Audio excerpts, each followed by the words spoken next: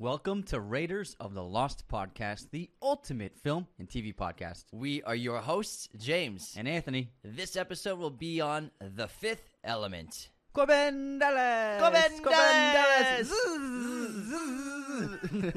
Hello, movie friends. Welcome back to the show. James and I are going to be talking about one of our favorite films growing up as kids, the sci-fi classic, The Fifth Element. This was directed by Luc Besson, written by Luc Besson and Robert Mark Kamen. Came out in 1997. Budget of $93 million. It grossed $263 million worldwide. In a colorful future, a cab driver unwittingly becomes the central figure in the search for a legendary cosmic weapon to keep evil in Mr. Zorg at bay. And growing up, I thought this was the coolest freaking movie. This is one of my favorite movies as a kid. Ever seen. It was always on TV a lot when we were younger, and we actually dressed up for the role. We've decorated the entire set for spooky season, so go watch on YouTube or on Spotify if you want to check it out. But I'm dressed up as Lilu. Anthony's dressed up. You look great with that wig. I'm not going to lie. I pull it off. I pull the long orange hair off. You look like Mom. I didn't realize I would, but man, I kind of like it. Yeah, and I did just the orange tank top that Corbin wears. Corbin Dallas! Corbin Dallas! Which was also like, I never noticed it as a kid, but as you watch it as an adult, you see orange connects the two characters. Yeah, I haven't seen this movie in like 15 years. Yeah. Then obviously the connection of what is the fifth element, Lilu being the fifth element, but does she need love to unlock the power of the fifth element to stop evil? But then you see immediately when they meet, that, like you said, that she's got the orange hair, and he's got the orange tank top on. Yeah, it's very interesting. You never noticed that as a kid. It's just like seems like a little too more mature of a metaphor for like it's 8-year-old. It's nice symbolism that you appreciate when you're older. Absolutely. You also freaked out when we watched it the other night because Bilbo Baggins is in it. I know. Ian Holm. I'm like, it's Bilbo. So Bilbo plays Father Cornelius, and I'm like, who is this guy?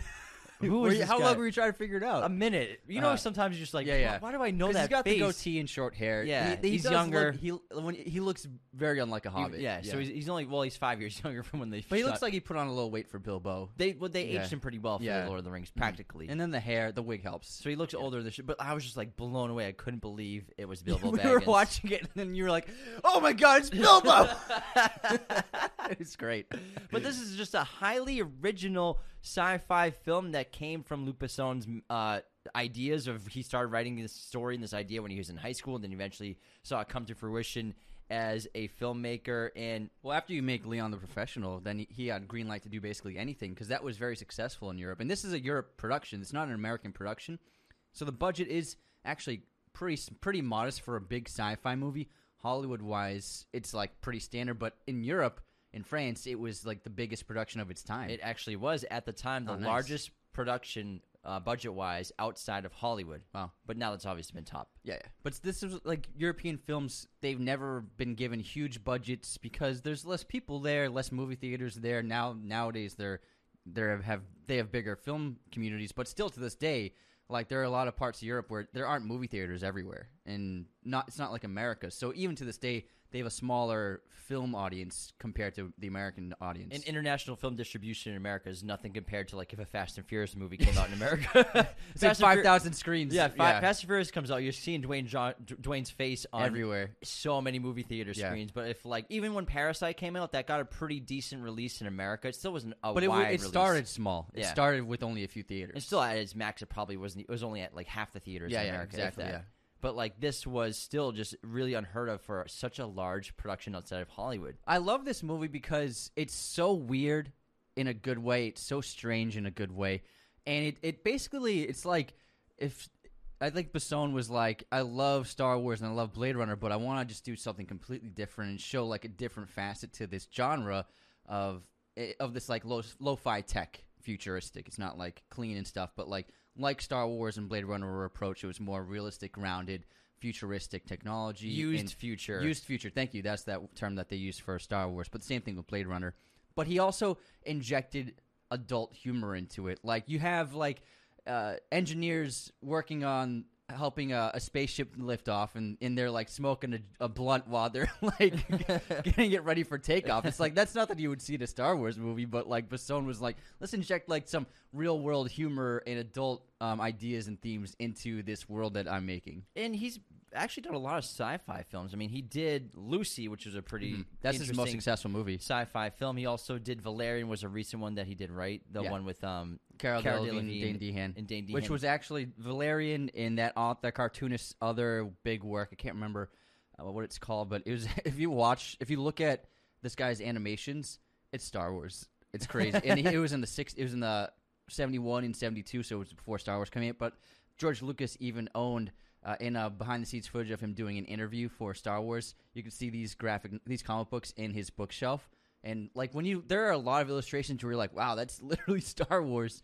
So the world that Besson was obsessed with, that Lucas was obsessed with as well. So you can see the similarities in the films they made. And like I said, he wrote this idea in the original screenplay for The Fifth Element when he was in high school. Now, Luc Besson made the hero of The Fifth Element a taxi driver because his own father worked a second job as a taxi driver. He did it to support Luke going to art school, so Luke almost always has taxi drivers in all of his movies to honor his father. Oh, how sweet. Which is really sweet, and that's it's really endearing. And it kind of gives the everyman quality to Corbin Dallas, even though we also learned that he is one of the most decorated soldiers in the current, the Federation. Yeah, the of document Earth. of vehicles that he needs to know how to use for this mission it reaches the floor. It's not that he needs to know how to use. That's all of that his, he knows. Yeah, that's all of his credentials, that he know the weapons and operational expertise for vehicles and stuff like that. But if you need to play a badass everyman, who are you gonna get? Bruce Willis. But, he's just the classic, like, I can do anything. No one can stop me. I'm the greatest shot in the world. I'm unstoppable. It's fun. It plays well. Yeah. It is what it is, but, it's pretty fun to watch. Yeah, it's with Bruce Willis. Bruce Willis. Yeah. And this is, like,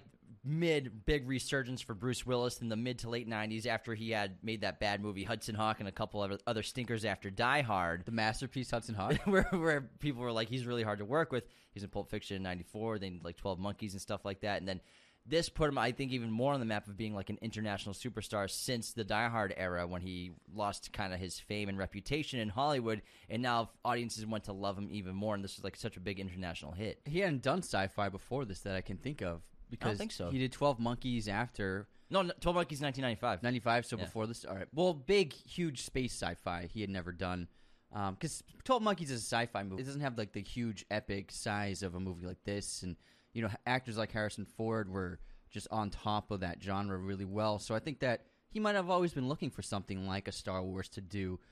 Maybe he really enjoyed those films, and I'm sure he really liked Luc Besson's other great film, Leon the Professional, which is why he signed on to do this film, because Besson said that he met with Bruce Willis, gave him the script, and then 2 hours later, Bruce Willis agreed to star in the film. So he must have loved the script, and also to get that paycheck. Yeah, the paycheck. He's like, how many zeros? Yeah, this is Europe's biggest production. Okay, biggest production. I like that. But he must have liked Leon the Professional to get that meeting with Besson. I love the aesthetic of this movie, too. Like you said, use future, but also it's like very bright, kind of cheerful. There's no night. It's not really. It's very few shots of nighttime. I can't even think of any. Maybe. Just because when they hide climax, in the mist, that was just it. But the entire chase is during the daytime. The hotel, the climax again with the explosion. That's in space. Yeah, but it's right. There's no time of day in space. Yeah, technically it is always daylight. If there's a sun nearby, it's just time. Yeah, I wonder. There's no daylight or there's no night or day in space. Well, if your sun's pouring on you, then it's daytime. Yeah, but if you're in space, that sun's just always pouring on you. Yeah, exactly. So it's just like never ends. It's just no time at all. Yeah. There's no term for it. Anyways, you just exist. But everything is brightly lit. All the action scenes are well exposed. There's no darkness. There's no like high contrasty, super stylized stuff. It's kind of lit like a comedy in a lot of ways. And it's a really funny movie, but Luc Besson demanded that most of the action shots in the movie take place in broad daylight, as he was reportedly tired of the dark spaceship corridors and dimly lit planets common in science fiction movies, and wanted a brighter and more cheerful, crazy look as opposed to gloomy, realistic one. Crazy is what this movie is. It is. It also feels like very Doctor Who-ish, especially the opening scene. It's a great opening when the aliens arrive at the temple in Egypt, and we learn basically the backstory of what's going on. And that first priest from 300 years ago learns that evil is coming. We don't really know what the evil is yet, but the robotic alien suits are very they look like Doctor Who characters. Yeah, I love it. Those are called Mondashawans. I'm sorry I didn't get the lore. Mondashawans. All right, those are the big penguin walk-in robot suits that Lilu's with duck faces. was in before she was artificially cloned into a human. But we'll get into that in a little bit. Should we just go over the alien races in this movie?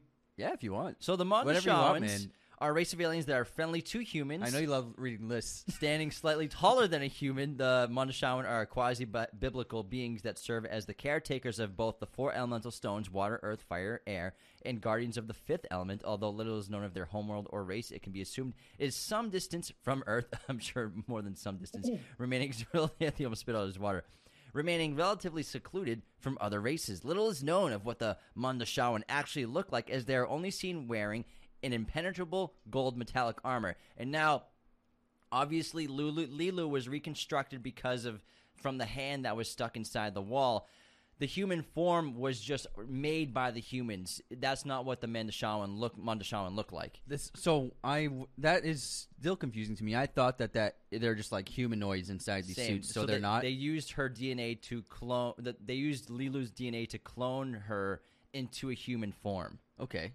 So she's still the perfect being. She's still the 5th element. Just like a human version of the perfect being? Exactly, basically. So she doesn't actually look like that inside the suits. Because, that is kind of confusing because when the clone is done, she's still got the glove on. Same. That's why I looked it up, because I was confused at the same time when I was doing research on the alien races in this movie.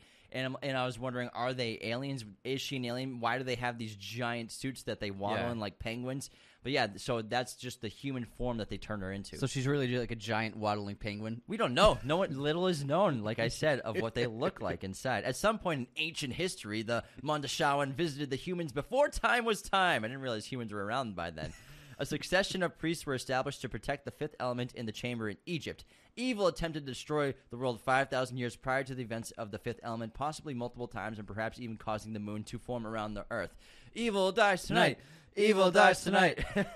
Now the divine language that Lilu speaks, the word Mondashawan, translates to guardians. Little is known of what Mondashawan actually look like, as they are seen wearing an impenetrable, I already said that, metallic armor, blah, blah, blah. Broken record over here. Now let's get to the Mangalores. Remember, you know who the Mangalores are? Yeah, the big ugly dudes. Yeah, hey, man.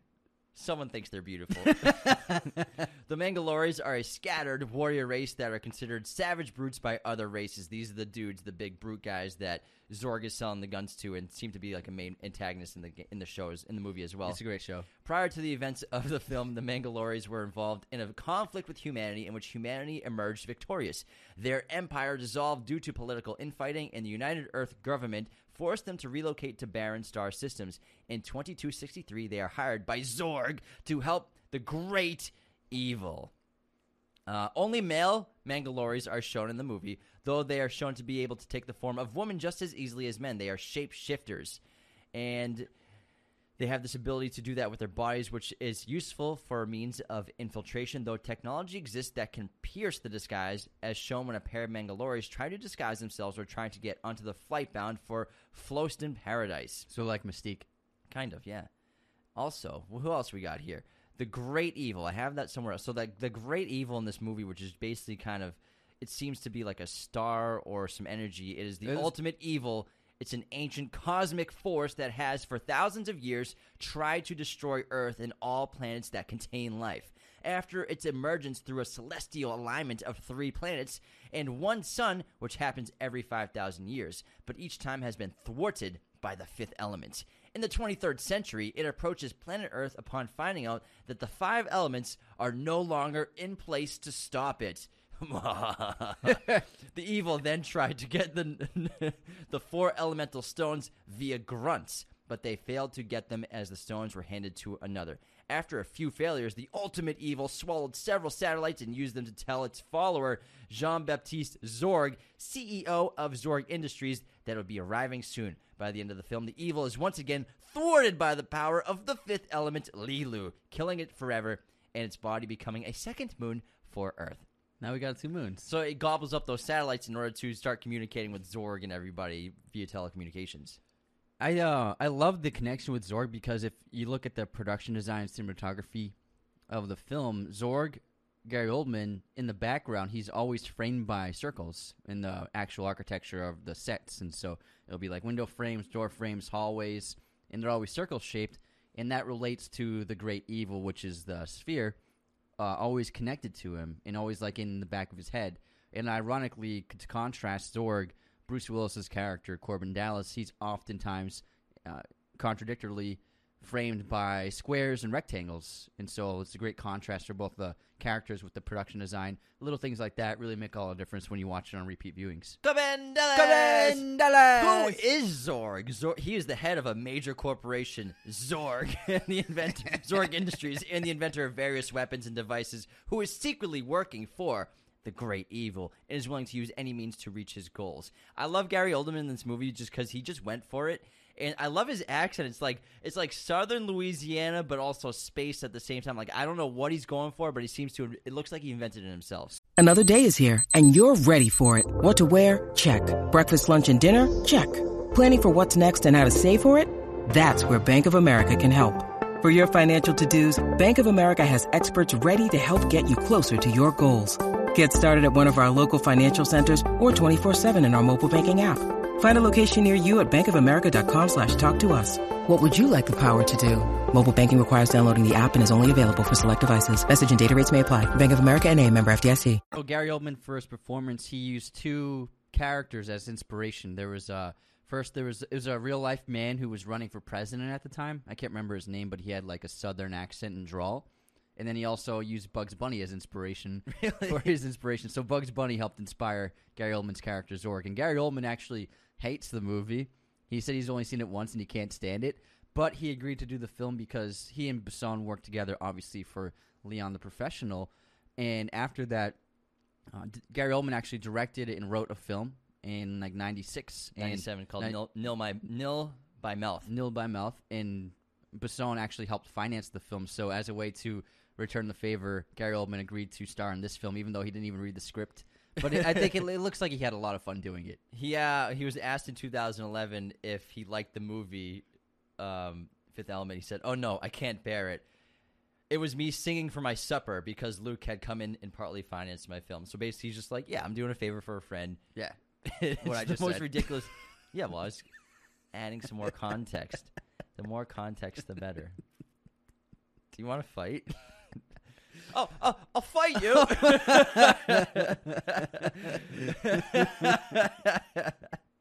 Who else we got in this movie? So we got Corbin Dallas. We got Mila Jovovich. Yeah, well, I'm talking about Corbin Dallas Okay. now. All right. Jeez Louise, man. Can I talk about Corbin Dallas, played by Bruce Willis, who, as we find out, is a taxi driver who is short on credits because he keeps getting into probably accidents and whatnot. He's not very good at being a taxi driver. He's only been doing it for 6 months because he quit the Federation and Special Forces. He is the most decorated officer, probably, especially of his platoon or his company.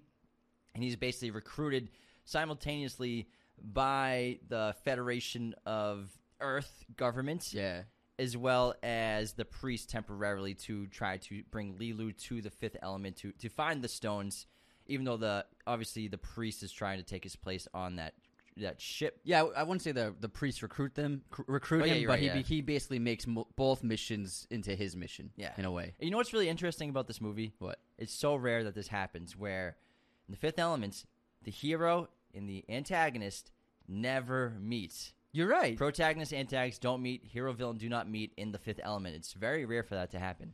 Yeah, not at all. It's the only interesting. interactions between the trio between Leeloo, Corbin, and Zorg are Zorg and Leeloo in the third act of the film. In the hotel room. That's it. Yeah. Corbin Dallas never is in the same room or anything as Zorg. I guess it would be nice to have a scene with them. It's almost like they don't even know each other exists. Yeah. They don't even talk about each other because the plot's really like it's actually a pretty decent plot where there's a lot of different connected tissue to it in different storylines and plot lines and characters. But it's really interesting to have a major movie, a major action film, sci-fi film where hero and villain don't meet. And yeah, both heroes and villain, because even when Leeloo does meet Zorg, they don't even talk. He just shoots at her. She throws the box and he shoots at her. I think it's a nice change of pace. It is nice, but I mean, it would have been cool to see them interact with, like, just having the personalities go off each other. That would be interesting. Yeah, because Gary and Bruce in a scene together, that would be great. That would be great. That would have been, I love the movie, but that sounds like a missed opportunity. Now, let's get to Leeloo, played by Mila Jovovich. Who you're dressed up as. Mila Jovovich. I always say the name wrong. Mila Jovovich. She's Ukrainian. Yeah. She was reconstructed in a lab, basically a clone of what she used to be. After she was the being that was inside the suit that got trapped inside the pyramid, and she stuck her finger through the wall with the key for the priest to take and crushed her hand. And the humans of the future were able to use that hand to make a clone reconstruction, human form reconstruction of what the being was. She's a supreme being. She is. Hold on, I'm confused. She's the one with the key? That's her. I thought the hand got crushed though.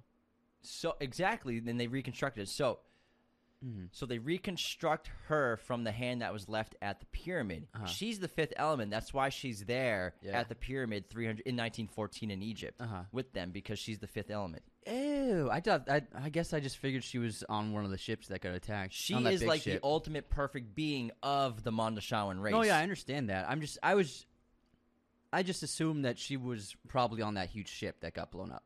That's how I assumed. But then how would the humans have gotten her hand? I guess because, then why? There's a couple loopholes in this movie. Why is that big alien never seen again? Even though her body got like trapped in the temple. Because no one knows how to open it. Yeah, well, until the end. Well, they get inside. Yeah, they get it's inside. not there.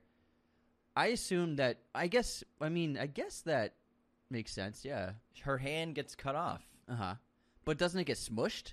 Part of it's sticking out. Just like, I guess, yeah. Okay, all right. Yeah, it fits. All right, it fits. I never put that together. It's like a shoe. I guess. Like, where do you think they got the hand from? From the crash site. That's how I assumed. What crash site? The one that crashed into the moon? Yeah. Oh, no. They're all dead. Okay. When the Mangalorans chased down the Mondoshawan. Because so that first thing happened. So no, I think I'm right. Did you read that online? That specifically about the hand? I just watched the movie. Okay, so the temple hand crushing that happened 300 years ago, but the Federation officers, that general says they found a hand at the crash site. The only survivor of the crash is what they say. Did they say that? Yeah. So the hand came from that giant ship because I think that first alien dude was just like a high priest or a commander with the key. With the key. Okay. That was just like a person. Like, not a person, but like one of like the leaders. Just it Steve. wasn't Lilu. It was just Steve. It was Steve the whatever. Okay. And then Lilu was on the big ship because 300 years later, when the evil's coming, what are the alien Mangalorans were like, forgot the name. Mangalorans were like, we can get back to Earth. We're gonna rescue these dudes. Okay. And Lilu was on that ship. Okay. Because they say this is the only scavenged survivor from the crash. Okay. The crash on the Thank you moon. for clearing that up for me and the audience. No problem, man. You're right. This is a bit of a confusing. That's why I get paid the big bucks. Okay. So I either was like so confused. Like, what? The head got crushed. I thought that was and the that head. hand only like a few fingers are not crushed. Okay. You're right. Anyways, fortunately that hand survived. So the thing about the movie, I love it, but it can be a little confusing at times. It's a couple of plot holes. I mean, when you're making a giant original sci-fi, but it's still adventure, awesome. It's gonna happen. It's still awesome. Yeah. So they used that hand from the crash site. Actually, that makes more sense. To reconstruct Lilu, this being, into a human form clone. Correct. Okay, we got it. We got this. We're good. Sorry, We're everybody. good at our jobs. Sorry, everybody. We figured it out. This is why there's two of us on the show. If it was just me, I'd be sending a lot of misinformation your way. Fake news. Now, Lilu, her original version lived among the Mondoshawan, an extraterrestrial race dedicated to saving Earth from the great evil that appears once every 5,000 years. I feel like if this guy came sooner, he might be able to take over the universe. Yeah, he's like, gotta throw them off at least 5,000 years. Every 4,000 years? What are you, biding No one would your be ti- ready. What were you doing? Biding your time. Detective!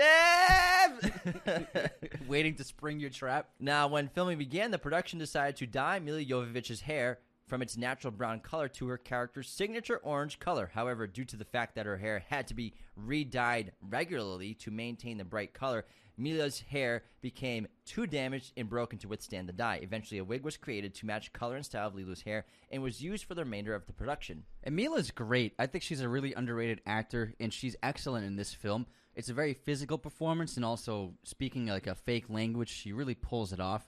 Very infectious personality, very charming, and she's had a really successful career. She started out as a supermodel. She was recruited as a model when she was like 13, 14, and she was in high fashion for all of her teenage years, and then she went into acting. But she was working with like the biggest brands and photographers and fashion outlets as a model for while she was like 16, 17, 18, which is wild.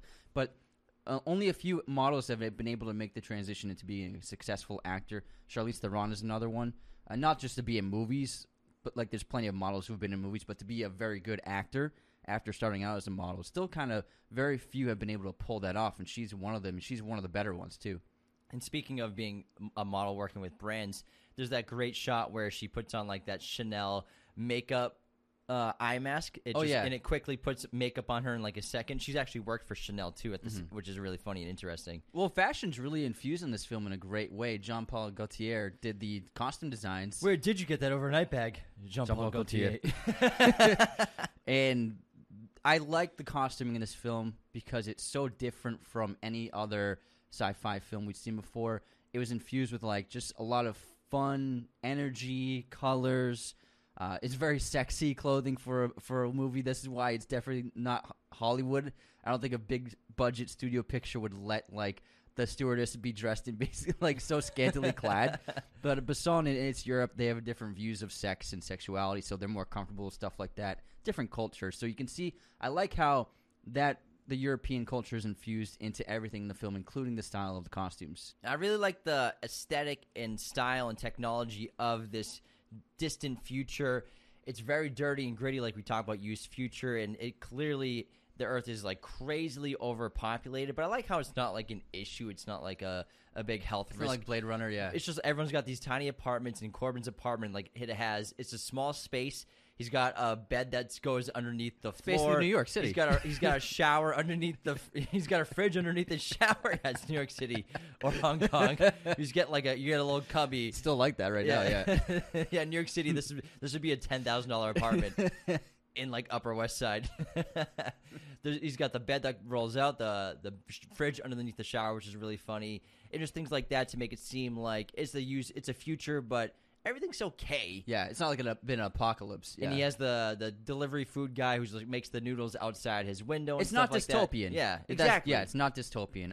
But I like how, because you don't realize it at first until like the chase happens and then they go down as like keep going further, lower to the ground, and then we're in like the mist area, which is like the mist area is the cloudy area is probably like what we see today in terms of like how high skyscrapers go, but like where Corbin lives and all the other they go way up into the atmosphere, these huge buildings, so we don't realize how tall they are until that chase. I really like that element where like to deal with the overpopulation, they just built buildings incredibly tall. Keep going up. Yeah, that's where it higher. Started in ancient Rome. They started building apartment buildings there in the insulae because they had so many people. They had to go build up instead. And you can see they've been building up and up and up because of the overpopulation on the planet. Yeah, and all the fog in the bottom of the on the surface. And they also pulled off the flying cars. Looks fine to me. It looks like it's looks fine. Looks like it's like pretty like that's how it would feel like. Although I feel like if like it'd be impossible not to get in a car accident. I don't think it will ever happen. It's too dangerous. There's no way never happen. Cars could work because you crash and then you're like crashing into a building. Then you just keep falling and falling. You hit more cars. And in this movie, there's layers and layers of traffic from altitude changes. And so that could be like thousands of cars and people dying just from one crash. Just from a fender bender. Yeah. It's never going to happen, but it looks cool. It's like, oh, okay, I believe this. It's fun. And then I love how the spaceship, it's just like basically what our shuttles look like right now. Yeah, it's great. But so in Blade Runner, I think it makes the most sense where only people like Blade Runners have flying cars. Mm-hmm. It's not everyone has a flying car. So that in that world, I think that it makes a little bit more sense. A little more. Yeah, more realistic. Like an authority, like they have to use the car to do their job. It's fun though. Yeah.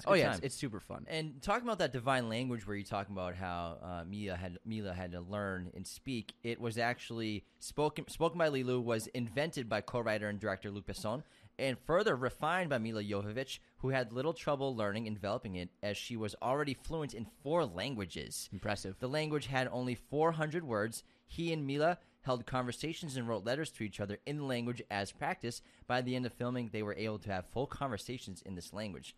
And director Luc Besson surprised Bruce Willis with this language because when Corbin first meets Lilu and she starts talking to him in her divine language, Bruce Willis did not know that there was going to be anything said, and Mila Jovovich just started speaking to him in this new, unique divine language that they invented, and his reactions are completely real. He also kissed a sleeping woman.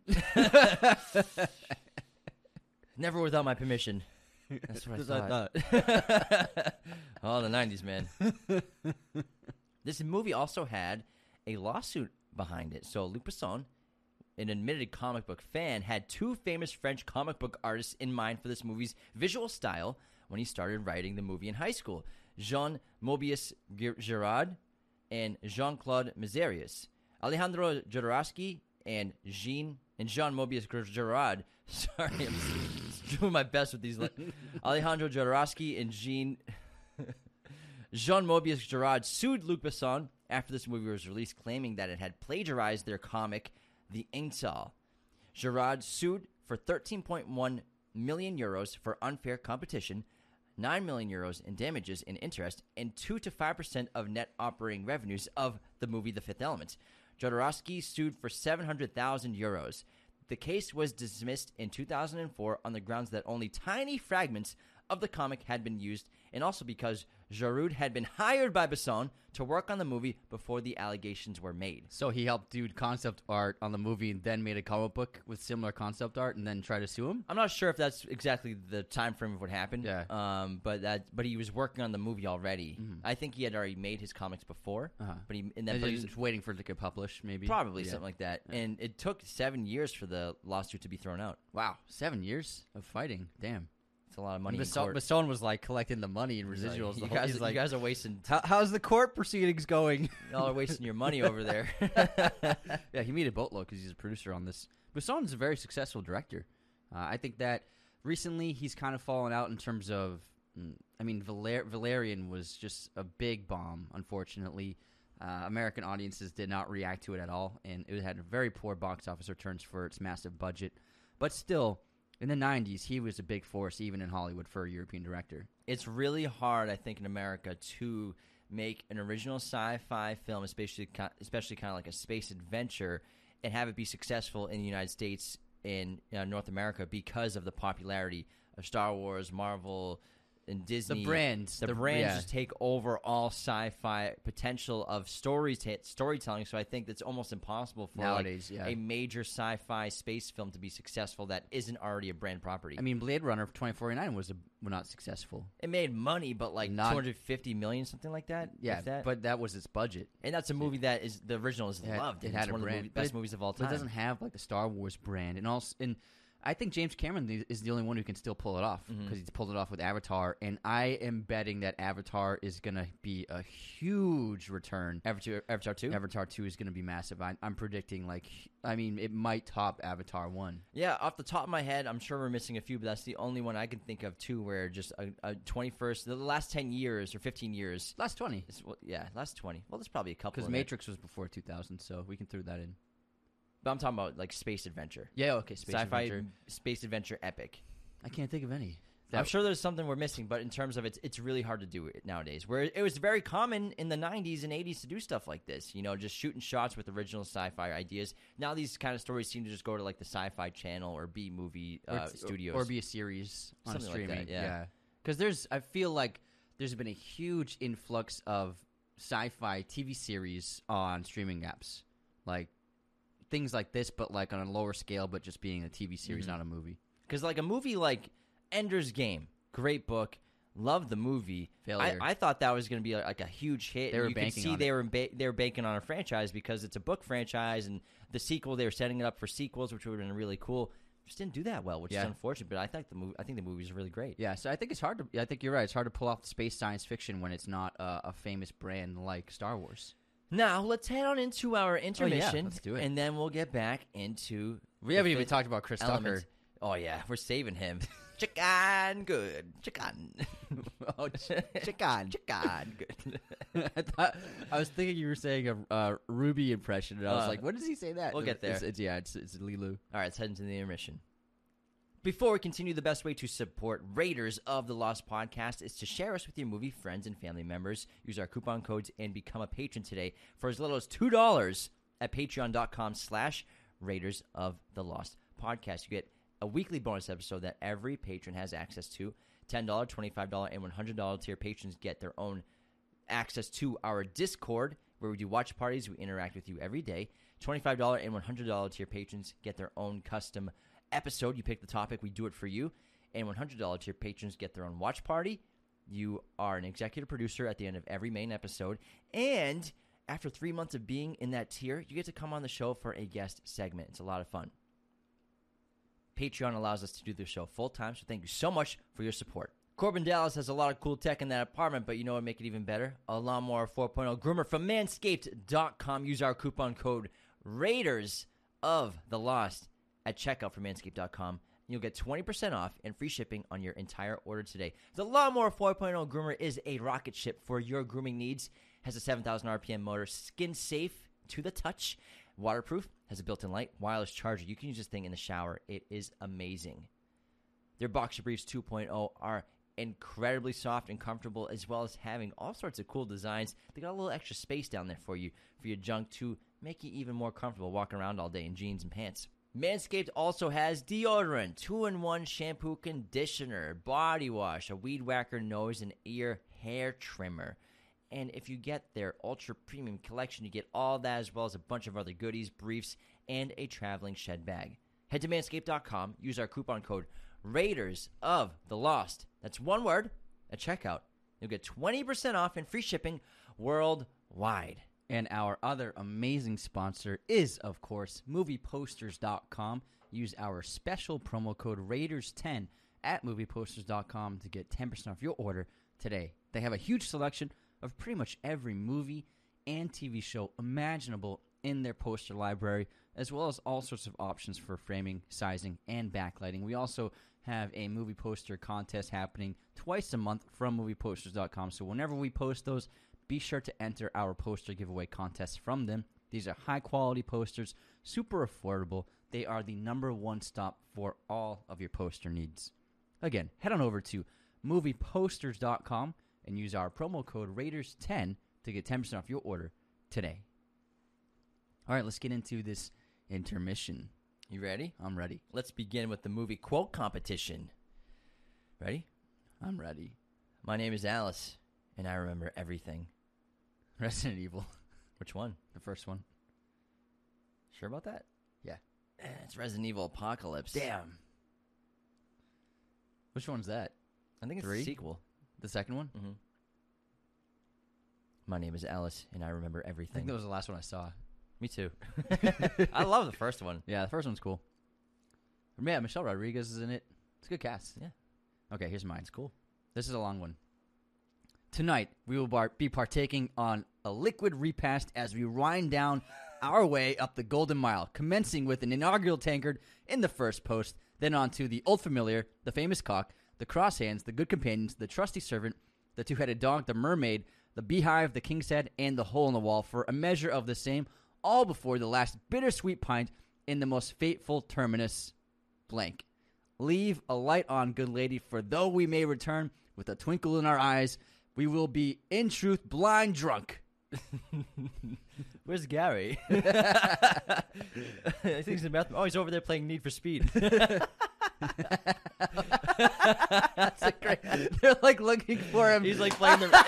That's a great He one. said he went to the bathroom. Yeah. He's just playing the racing game. This is the world's end. Yeah, great one.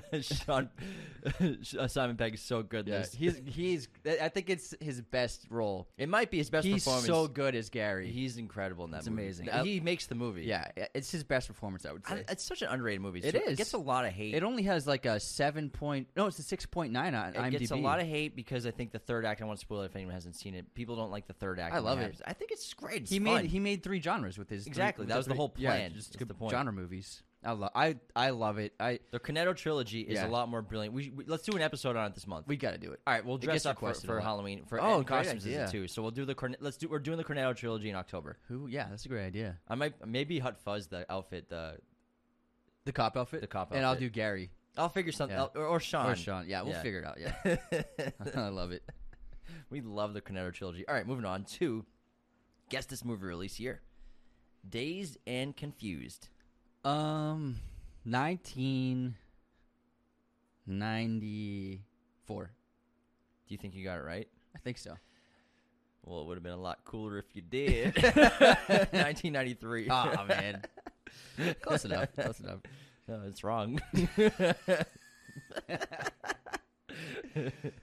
Guess this movie release year. Commando. I love this movie so much. It's great, man. I watched the opening of it just for fun, like a couple weeks ago. But it's just him and his daughter. Yeah, in the opening, it's great. They're just like in the pool. He's like carrying her They're on a hike. Yeah. he's just so enormous, and he's with this like little. He loves being a dad. 14-year-old girl w's like 100 pounds, and he's like 300 all muscle. It actually works because then you understand why he kills 200 dudes.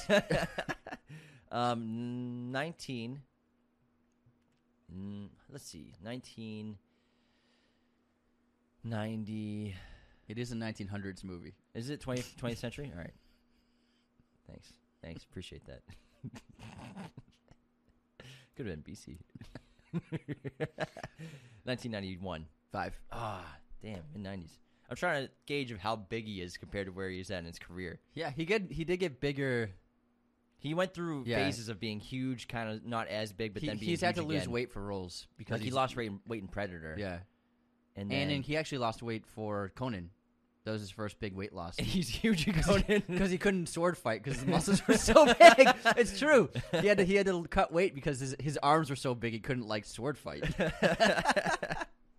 Man, what a massive human. All right. Movie pop quiz time. What movie does Mila Jovovich appear in with Ben Stiller and Will Ferrell? Huh? It's Zoolander. Yeah. It's Zoolander. It took me a second. It's obvious. She's great.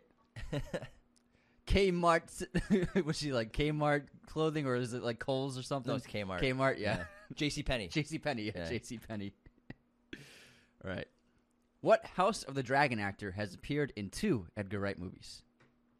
House of the Dragon actor. 2 Edgar Wright movies. Let's see. Is it Matt Smith or is this a trick question? Because Matt Smith is in Last Night in Soho. But is he in any... I don't think he's in any other Edgar Wright movies. Let's see. Who else would it be? Risa Fons. No. Patty Considine. Patty Considine. Yes. Do you know the movies? Hot Fuzz and The World's End. Correct. Nice. almost got Good you. question. Yeah. That was an excellent question, man. Matt Smith threw you off. Because he didn't won. I figured it out, man. You got it, man. Thanks. You're wicked smart. You're wicked smart. Do we got any haters or unsubscribes this week? Yeah, pal? we got a couple. Who we got? Toy Box Mafia wrote in our Return of the Jedi episode, "Laser guns, unsubscribe." That was Anthony, not me. Joshua Miguel wrote in our 2017 Year in Film episode, "Did you just say The Fate of the Furious is the official send-off to the greatest actor of all time, Paul Walker? It was Furious 7, unsubscribed." And I replied, "They are all the same, resubscribed." And then Dawson would like to unsubscribe for us because we didn't put Adam West in our Batman list. Sorry, pal. Often imitated, never duplicated, and y'all slept on him hard. Unsubscribed. Sorry, Dawson. We have a great 5-star review from Devin1124. Hey, Devin. His title for his review is, "You can act like a man." You can act like a man. I've been listening to the podcast for about a year now. Really appreciate Wow. that. When I'm driving or at work, your analysis and personalities are always intriguing and have reinvigorated my passion for movies and pop culture. Not to mention the Henry Cavill and Dune references. Every time. Keep up the good work, or I'll have to unsubscribe. Thanks, Devin. Appreciate it, pal. Had to get the references in. Thanks. Yeah, and Devin's a great first name. It's just like our last name. Yeah. Do we have any Godfather patrons? We are caught up on our Wow, Godfather caught up on our shout-outs. Yeah. Cool. Now, on this day in film history, today is October 6th. In 1927, The Jazz Singer is released, the first film with sound, first talkie. In 1960, Stanley Kubrick's Spartacus is released. In 1987, Days of Heaven is released. In 2006, The Departed is released. In 2017, Blade Runner 2049 and The Florida Project are released. And we actually just did an episode on the year 2017 in film, going over all the great films that came out that year. Just came out in September. Go check it out if you haven't already. And happy birthday to Olivia Thirlby and Elizabeth Sue. My streaming recommendation, I'm going to keep it fantasy. This is kind of like a sci-fi fantasy movie. Better Labyrinth, be. which is on Netflix now. I also kept it sci-fi with my reference. Total Recall is on HBO Max. It's a great Arnold movie. Speaking of Arnold. So, Now. gotta watch it. Let's get back into The Fifth Element. Go over the plot real quick and get into some more characters. So these 4 stones are... Like how you're parting your hair. It's in my eyes. My Lilu hair. You did it so casually like it's real. I'm telling you, I might do this hairstyle if I keep growing it out. It's almost long enough. Now, the plot of the film basically follows these 4 stones that are being sought after by the Great Evil and Zorg and his minions who are working for it. And also this priest, Father Cornelius. And I like how there's like a kind of science fiction religion that this world's based around, which is really interesting. Yeah, but it's still Catholic because he does the sign of the cross. No, but it's ironic because there's no mention to Catholicism or Yeah. any religions Yeah. besides this like science fiction religion. Yeah, but he does do this. Maybe it's the sign of the elements. I think it's just a continuity error or like a filmmaking Oh error. no, I bet it's the sign of the elements. It could be the sign Yeah. of the elements, maybe. Yeah, actually. 4, Yeah. 1, 2, 3, 4. Where's the 5th one? It's in his heart. They're all looking for these stones because they're trying to defeat this great evil. Well, no, 4 makes sense because she has the tattoo of the 4. Whatever. Sorry. Everyone's looking for these 4 stones. The great evil wants them to prevent himself from being destroyed, obviously. And then the priest, as well as Lilo, are looking for the 4 stones to be able to defeat the great evil, which is coming every 5 years. The great evil has been awakened. It is starting to eat up things in space and planets and wants complete domination to destroy all life. And Corbin Dallas has been mixed up in all this because Lilu fell into his cab when she escaped after being reconstructed in the lab, artificially as a human. And then he's kind of tied to her and intrigued by her and falls in love with her.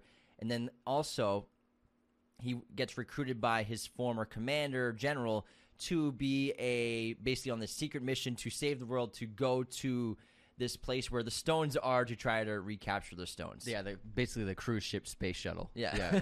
And so they're all intertwined, and that's basically the second and third act of the film is going to this casino, this hotel in space. I always think that he accidentally kills them by putting them in the freezer. Me too. But then you see the general like a half hour later, and you're like, oh, is he alive? Maybe you can be reanimated in the future. Yeah, maybe they cloned him to be. Yeah, they definitely look dead. It's probably like a cliche joke, like if you freeze someone, you can just unfreeze them. Yeah. I like how they don't explain it, but Yeah, like when yeah. he pops up later, I'm like, isn't he He's dead? Super funny.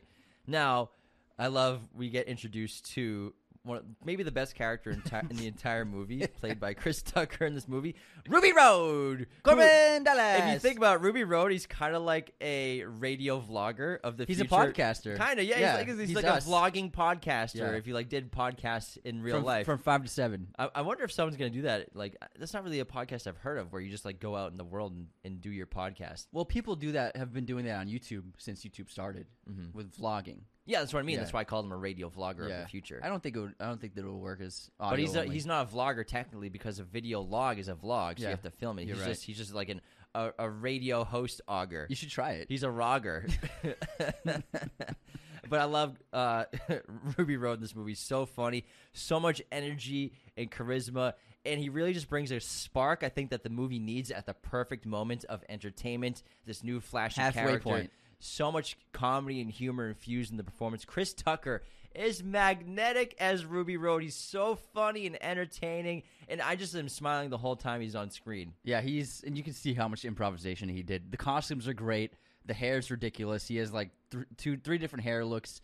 He's so funny. And Besson used both Prince and Michael Jackson as inspiration for the character, and he actually was considering having Prince play the role.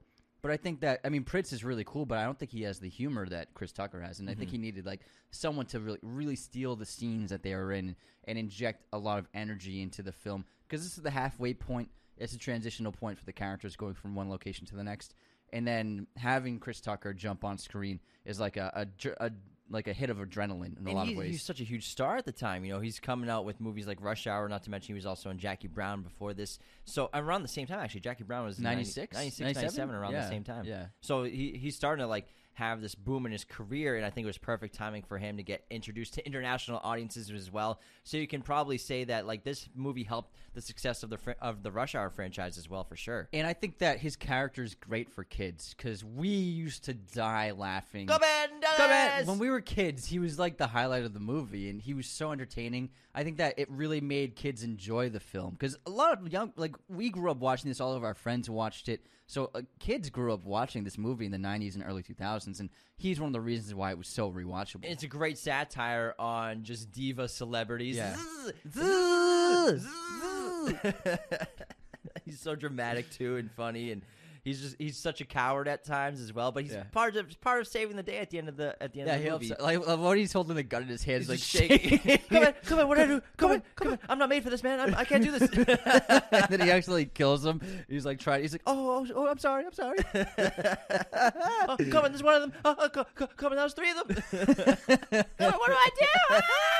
the high pitched squeal. He's always screaming. It's really great performance. Chris Tucker, he's such a magnetic performer, and I love every movie the guy is in. He's one of my favorite comedians of all time, and I'll watch anything that Chris Tucker's in. Yeah, I love when he's seducing the stewardess. It's so funny. He makes one of them faint just by talking to her. It's a ridiculous character played by such a great actor, and we love Ruby Rhodes so much. Yeah, the walking cane is his microphone. And then every time Corbin's put on the microphone, he's like, okay. What's the word of the day, my man? Thrilled. And he gets so upset. So Ruby Road, definitely a highlight of the film. It makes it for the entire movie, too, as part of the mission to save the entire world. And Besson ahead of his time, predicting the future. Exactly. But this movie also, it has some really good political messaging as well. Oh, yeah. It's a big anti-war film. Because as Lilu is learning about what's been going on in humanity the last 5,000 years, because as we figured out, she hasn't been to Earth since 5,000 years. I mean, in 300 years, I'm sorry. She's never been to Earth. She's never been to Earth, Yeah. but their species doesn't know what's been happening on Earth for 300 years. And she goes through the internet, still these really old computers from the 1990s. I love it. And she's going through all the images of war and famine and destruction and battles. And it's a really moving sequence, and Mila Jovovich sells the hell out of this scene and this performance, crying on command and just giving so much emotionality non-verbally while doing this entire sequence. It's really incredible. Yeah, and then by the end of the film, during the climax, she's questioning, why should I try to save this planet when they cause so much death and destruction? It's a really moving moment. Because she was designed without love, but she needs love to be able to open up her weapon, the fifth element, to be able to stop the great evil. Yeah, exactly. It's actually really moving and touching. There's so much gunfire in this movie. It's crazy. It's a ton. Yeah, there's so much gunfire. It's ridiculous. I think the guns are really cool and fun Yeah. and unique. The one that Zorg has, I've never seen anything like that. I thought that was a really great idea, where he has the gun where you shoot one shot, and then every bullet after that will follow Follows that it, yeah. trajectory of that bullet. It's a really cool sequence to see. And then the little red button. I love Zorg. And that scene where he's on the phone with the evil and he just starts bleeding from his skull. It's great. Gary Oldman is just unbelievable. The character design is insane. Yeah. He's always limping, and what's funny is there's some glaring continuity errors in this movie, which are actually just fun to point out. But he has a limp on his left leg in half the movie, then in half the movie, the other half, he has a limp on his right leg. So the limp switches between legs, which is really funny continuity error. He's also got that weird, like, little elephant pet thing that he's, like, stroking its neck. It's so weird. I think that he had a blast making this movie. It's Probably. ridiculous. Yeah. It's a good villain. It's very memorable. The character design is ridiculous and fun. I like his death, too. Because he stops the bomb, and then one of the aliens restarts the countdown from 5 seconds, and he's like, oh, shit. the Mangalares Mangalares. leader who survived. He's like, I have honor. Something like that. Now, you want to hear a couple other continuity errors that are kind of fun? I'd love to, This yeah. might be a new segment we should do with movies. That's good. Yeah, there's a bunch on IMDb. Not yeah. to point out negatively, it's just fun to see these things. It's Yeah. kind of like seeing the truck in Goofs. Braveheart. It's called Goofs on IMDb. Yeah. And like the truck in Braveheart's always a fun one as well. Oh, You yeah, see the yeah, pickup yeah. truck in the background now. So Zorg, the limp switches. Lilo's hand. So remember after she escapes the cloning facility, and she is on the side of the skyscraper, and she has her hands up in the air because the lights are on her. Yeah. Her hands are noticeably black with all grime and dirt from crawling around. Like dirt, black dirt She's all got over her dirt hands. all over, yeah. And then she jumps and lands inside Corbin Dallas's car. Her hands are now clean, and she's like screaming. Oh, yeah. She's hitting on the glass. Hitting on the glass, and like, where's all the dirt everywhere? Uh-huh. So that's a continuity error. Father Cornelius is actually referring to the sign of the cross. So Father Vito Cornelius, what a ridiculous name, makes the sign of the cross before he hits Corbin Dallas over the head. He and all other priests and monks are not Christian in this movie. There is not a single reference through the entire movie about God, Jesus, and there are no signs of a cross about anywhere in the movie. Also, the pyramid and the monk from 800 years previously has no reference to Christianity. So my guess is either that's like the sign of the 4 elements, or it's something to help audiences understand their priest. It's a religion, basically. Yeah, that's probably it right there. You know, it's a universally recognized sign. Also, the years for this movie are kind of off. So remember, it opens up in Egypt in, 1914, I think it is? Yeah, 1914. No, but they say in 300 years. Oh, yeah, 1914. Just let me finish the statement. I was thinking that it was present time. It opens up in 1914 Egypt, and then on the screen it says 300 years later, but in Corbin's apartment, there's something that says the date of 2263 on it, making it about 349 years later. So it's technically about 350 years almost. Not 300 years. Way to mess up, guys. I can't believe it. So embarrassing. It's just fun little continuity things to bring up. I'm not a hater or anything. It's just fun. Quit drinking that haterade, man. But back on Zorg, he is a terrible villain if you think about it, because he's horrible. He never opens the box. Never opens the cases. Yeah. Obviously, no one in this movie the opens the Mangalores cases. bring him a case, and to me it seems like he didn't mention the 4 elements or the 4 stones that are supposed to be inside of it. So it's not really the Mangalores' fault. And then when he gets the case from the Diva's apartment in the hotel, he brings it back to his ship, and it's empty. Yeah. Bro, look in the box. Open it. What's in the box? What's in the box? Zorg, what's in the box? I guess it's just because since Lilu had it, that made him feel confident that they were in there. But still, come on, bro. It just happened to you. Open the box.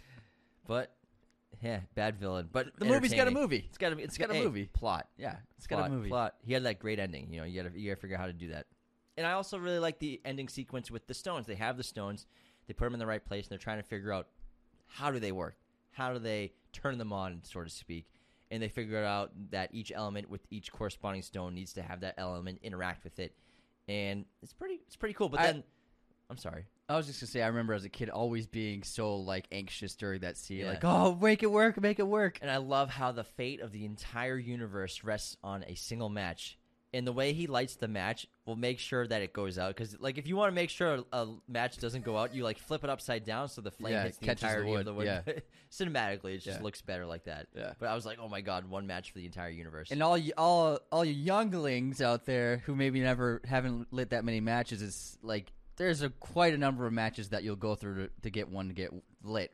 Sometimes it depends. It can be tough to get a match to go. Some matches are better than other matches. Yeah. And it's oftentimes not just the match, but like the whatever the material is on the side of the matchbox. Sometimes that's been worn out, especially if you have one left, and it can be kind of tricky to get that last one lit. It can. So it's very, very fearful. If you have like a cheapy pack of matches, I would say like it's only like a 60%, 70% probability that you'll hit every one on your first try. Yeah. You can miss it's hard. times. Yeah.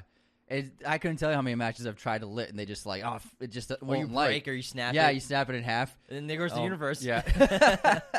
But it's a cool sequence because of the special effects. And this movie, it holds up pretty decently special effects-wise and visual effects. Absolutely. For coming out in 1997 and being a non-Hollywood production. They did a pretty damn good job. Yeah, it looks good. I think they nailed the visual effects. It still, holds up fine. And I think because most of it's practical, especially like the Mangalores and the aliens and the Diva, today that would all be CGI. Oh, absolutely. But I think because there's so much practical filmmaking, this movie is still very watchable today and very palatable for modern audiences. I'll take them with their big prosthetic heads over them being CGI'd. Absolutely. It still works. Yeah. It's kind of got like a great Star Wars, Doctor Whovian feel to it. Very Doctor Who, but with like a serious Doctor Who. It's still, this movie, it holds up pretty well. I still had a great time watching it. I love how it ends with them having sex. And it's such a 90s thing. Such a 90s thing. With like a 90s rock song. Yeah, like a great 90s MTV hit. Yeah.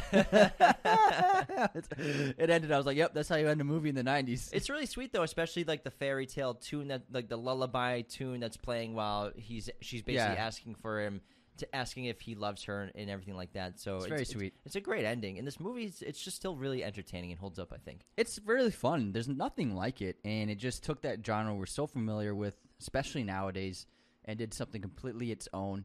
And I like how it didn't become a franchise, even though it was wildly successful, both at the box office, and I'm sure its DVD rentals were insane from word of mouth. This is definitely, it's one of these movies where it's both a hit and a huge word of mouth hit as well. Like, we watched it a ton, and I'm just glad they never did another one. I'm glad they never made it a franchise. I'm glad it hasn't been adapted into an Origins TV series yet. Yes. I don't want. Leeloo I don't. Origins. Yeah, for real. Where did she come from? How did she become the Fifth Element? I'm glad it hasn't been touched yet, and I hope it never is touched. Hopefully. Yeah, that basically wraps our episode on The Fifth Element. Fortunately, Anthony got his reference in where we watched this all the time when we were kids. I didn't say they knocked it out of the park. You didn't, I yeah. didn't. Did they? He did. Yeah, Basan did a great job. Thanks for tuning in. Become a patron for as little as $2 today at patreon.com/Raiders of the Lost Podcast. Stay tuned for more spooky episodes and Halloween costumes for this entire month. Like I said, we're not only going to do horror movies. I think Cornetto Trilogy will be a lot of fun. We're also going to do episodes like The Shining versus The Exorcist for spooky season in October episodes. So thanks so much and get excited for those as well. Goodbye, everyone. This episode of Raiders of the Lost Podcast was executive produced by our chosen one patrons: Luke Exelston, Tyler McFly, Darren Singleton, Anthony DeMeo, John A. Graz, Becca Keene, Cody Moen, Benjamin Cook, Calvin Cam, and Lauren Smertz. Raiders of the Lost Podcast is a mirror image production. Sound mixing done by Jacob Kosler. Opening music by Chase Jackson.